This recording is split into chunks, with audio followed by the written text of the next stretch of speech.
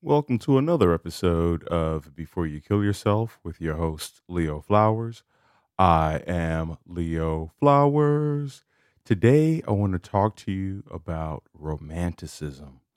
What does it mean?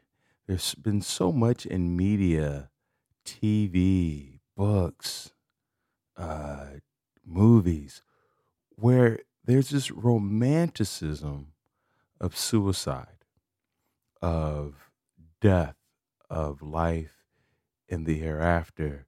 And I recognize that in myself, my romanticizing of life and love and relationships and work and the world and travel, like anything can be romanticized, right? Even being in a toxic relationship, an abusive relationship, it's just so romantic. Doing drugs, there's something so the tortured artist. There's something so romantic about being tortured and conflicted and pulled in two directions and all these things. And so I really want to talk about it because underneath that romanticism is so much suffering. And and if you don't consider yourself a romantic or not quite sure, it's basically romanticism is like this idealism and this emotional intensity and a strong belief in the power of love and affection. We're just so passionate, like the character in Vicky Cristina Barcelona. I forget Penelope Cruz, right? Penelope Cruz is a romantic. The girl who Javier Bardem is trying to woo, she's romantic. Like they've idealized what travel would mean and what being with someone outside of their relationships would mean, and to have an affair and be part of a thruple and be with an artist. Like all of it just seems so romantic. And then it got real. All of a sudden, somebody pulls out a gun, starts shooting. The art gets destroyed. The relationships get undone. Like things hit the fan real quick. But that's why we love romantic comedies, because romantic comedies is just fun and games from pretty much beginning to end. But in dramas, dramas typically start off romantic, guy meets a girl, they fall in love, and then the girl finds out that the guy has some dark history. All of a sudden, it's not romantic anymore. It's scary, it's a thriller, it's a horror. And now she's trying to get out. And so the same thing with suicide is we have to make sure that we're aware that the images that we see in media, like it's really this glossification of what it really means to no longer be here. And like I said, I'm guilty of romanticizing. This is why I'm practicing the guitar. Like I see guitar players, I'm like, oh, that must be cool. But it is painstaking to practice the guitar, to contort my left, especially my left arm. Like I don't have great shoulder mobility or finger dexterity, and immediately as soon as I start practicing the guitar, I get this pain down the right side of my neck, and my fingers hurt, and my back is like. And I try to adjust, and my teacher's like, sit up straight, turn this over, hold it like this. And I just never feel comfortable with the guitar. But, when I see guys like Keith Richards or Lenny Kravitz or Prince or any of these, even Muddy Waters, any of these guitar players, Citizen Cope, one of my favorites, playing the guitar. I'm like, I want to do that. I want to be the dude at on a beach, at a fire pit, right? Roasted marshmallows, few friends around, maybe about I think eight total. That's a good number. Fireside chat, late night, hanging out, roasting a few things, telling a few jokes, and then Leo Flowers breaks out the guitar. Now, it's not enough for it to be some other guitar player there. I want to be the center of attention. I want to be the one where everybody's like, bobbing their head and clapping or snapping their fingers or singing along, whatever. I want to be that guy, with the hat that's a little too big for my body. I have some bracelets on.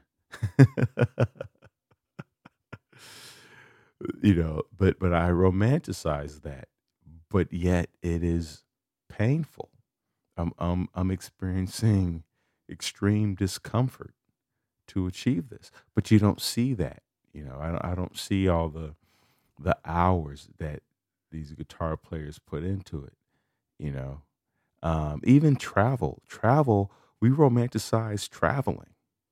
It just looks amazing to get on a plane. I remember when I was a kid, I was like, it would be so dope to go from New York to LA for a day and then fly right back. Like, I just got to drop off in LA real quick, get some work done.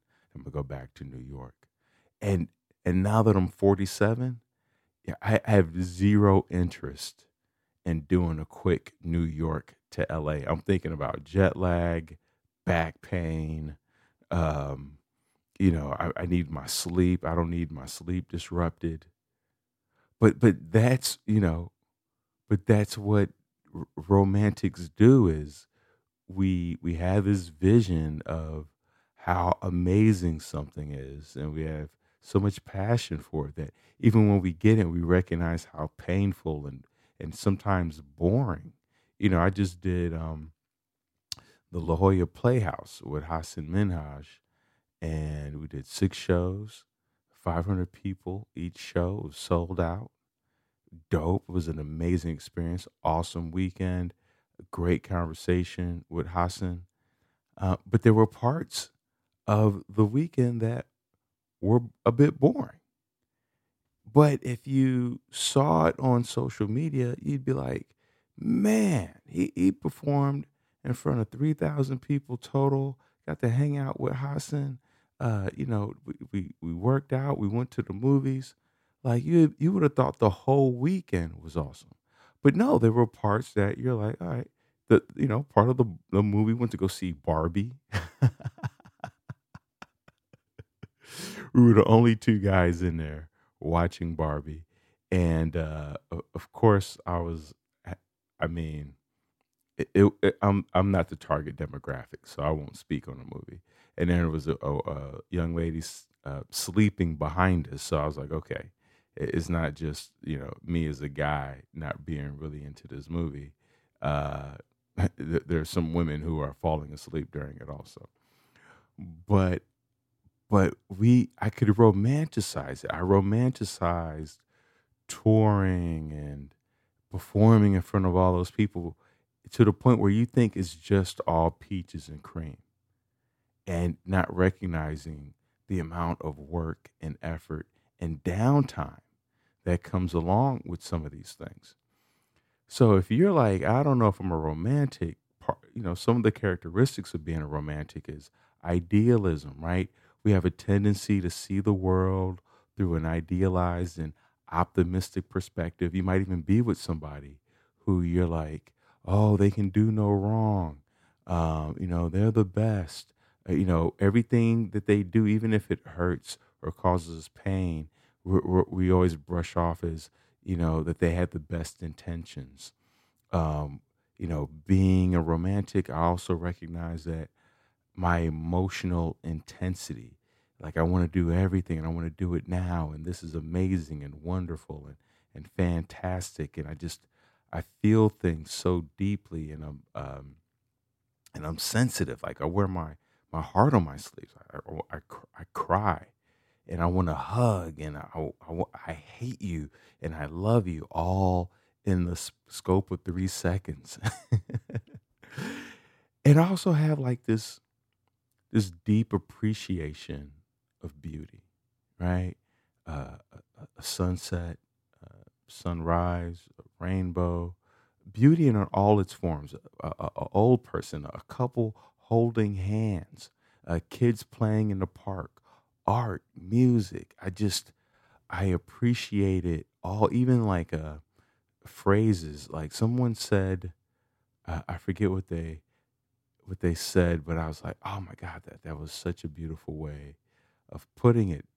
Food, the way I like going to. I don't drink, but I love going to bars because I've romanticized the whole, just being dark and brooding in a bar. So I just love watching um, the bartenders make drinks, and I love the energy and the vibe of a bar. It's just so romantic. Like I remember being in college, and I would study. I would take my schoolwork and go to a bar and study. Like I kind of needed that stimulation, and it just made me feel like something was happening around me. Um, and then also as a romantic, like I'm prone to massive romantic gestures. I remember one time I was dating this girl. Don't tell my girlfriend now, but it was Valentine's Day.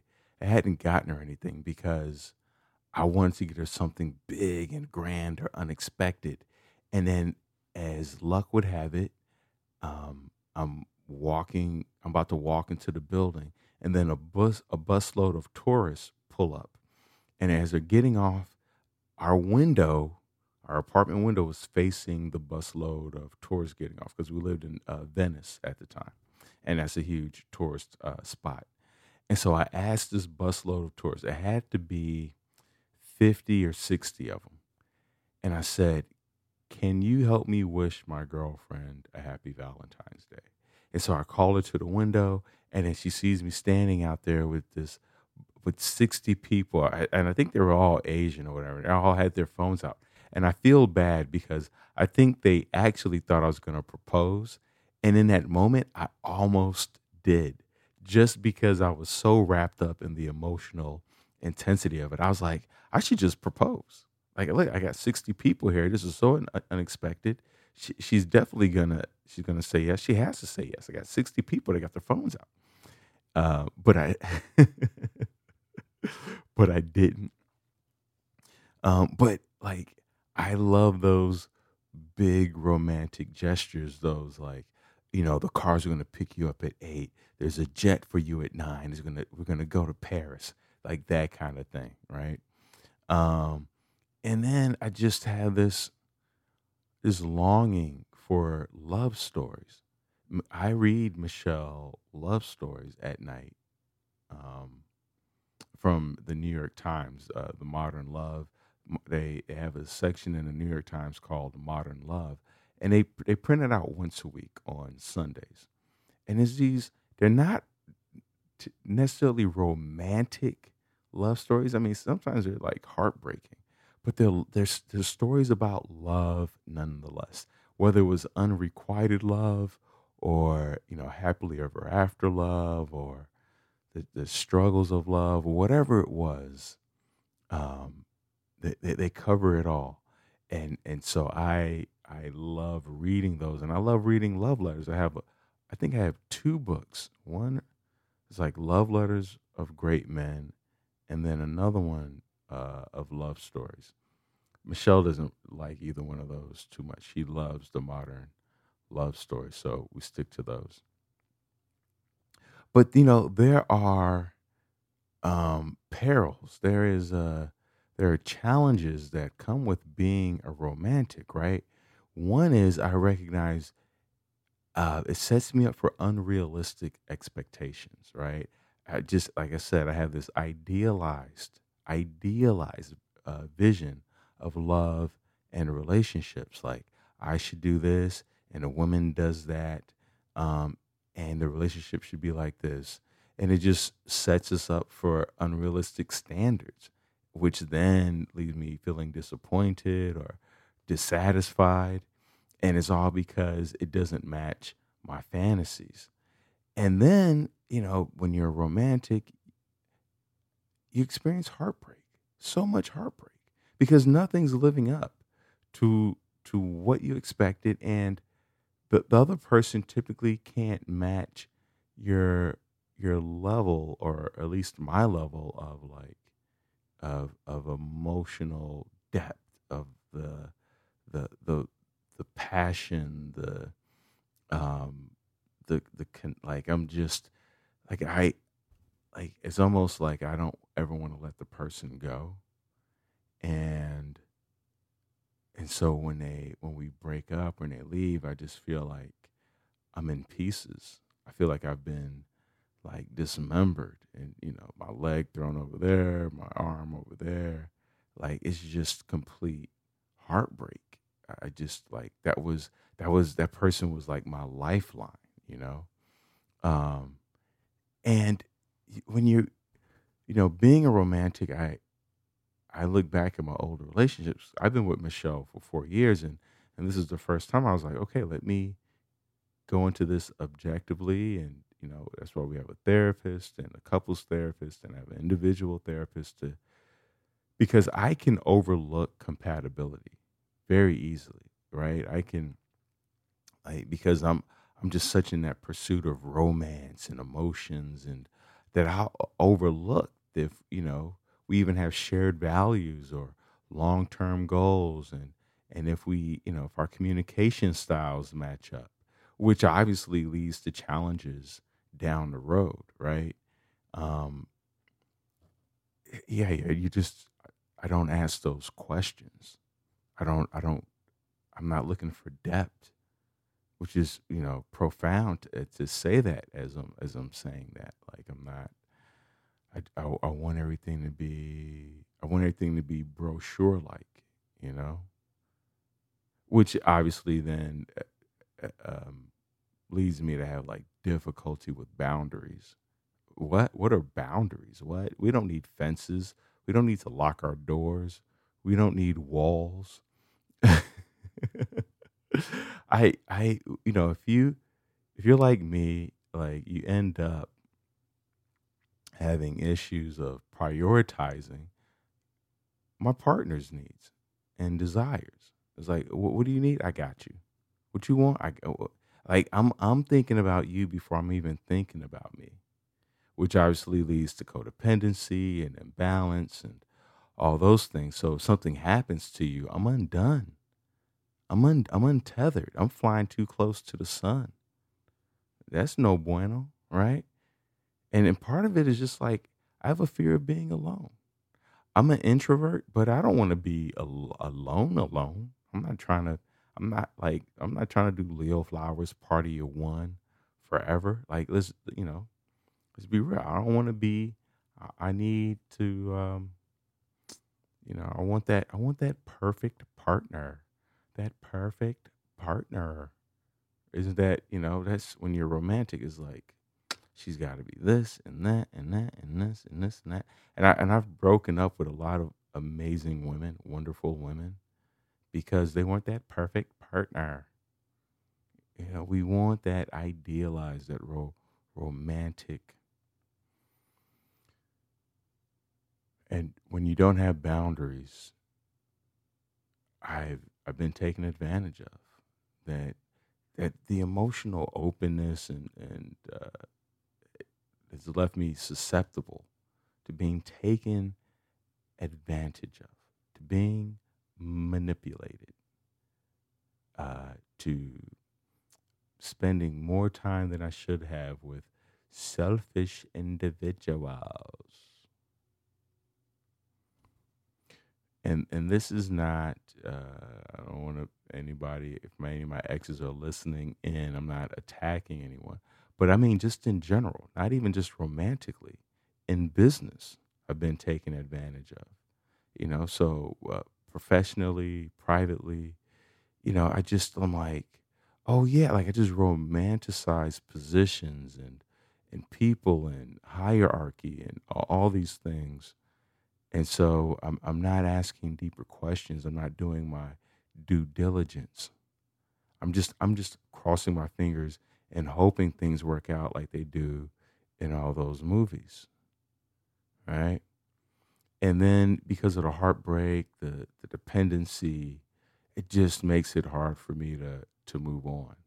Right? It takes me so long to recover, months, years, before I can get into the next relationship. Like you know, I just start sabotaging myself.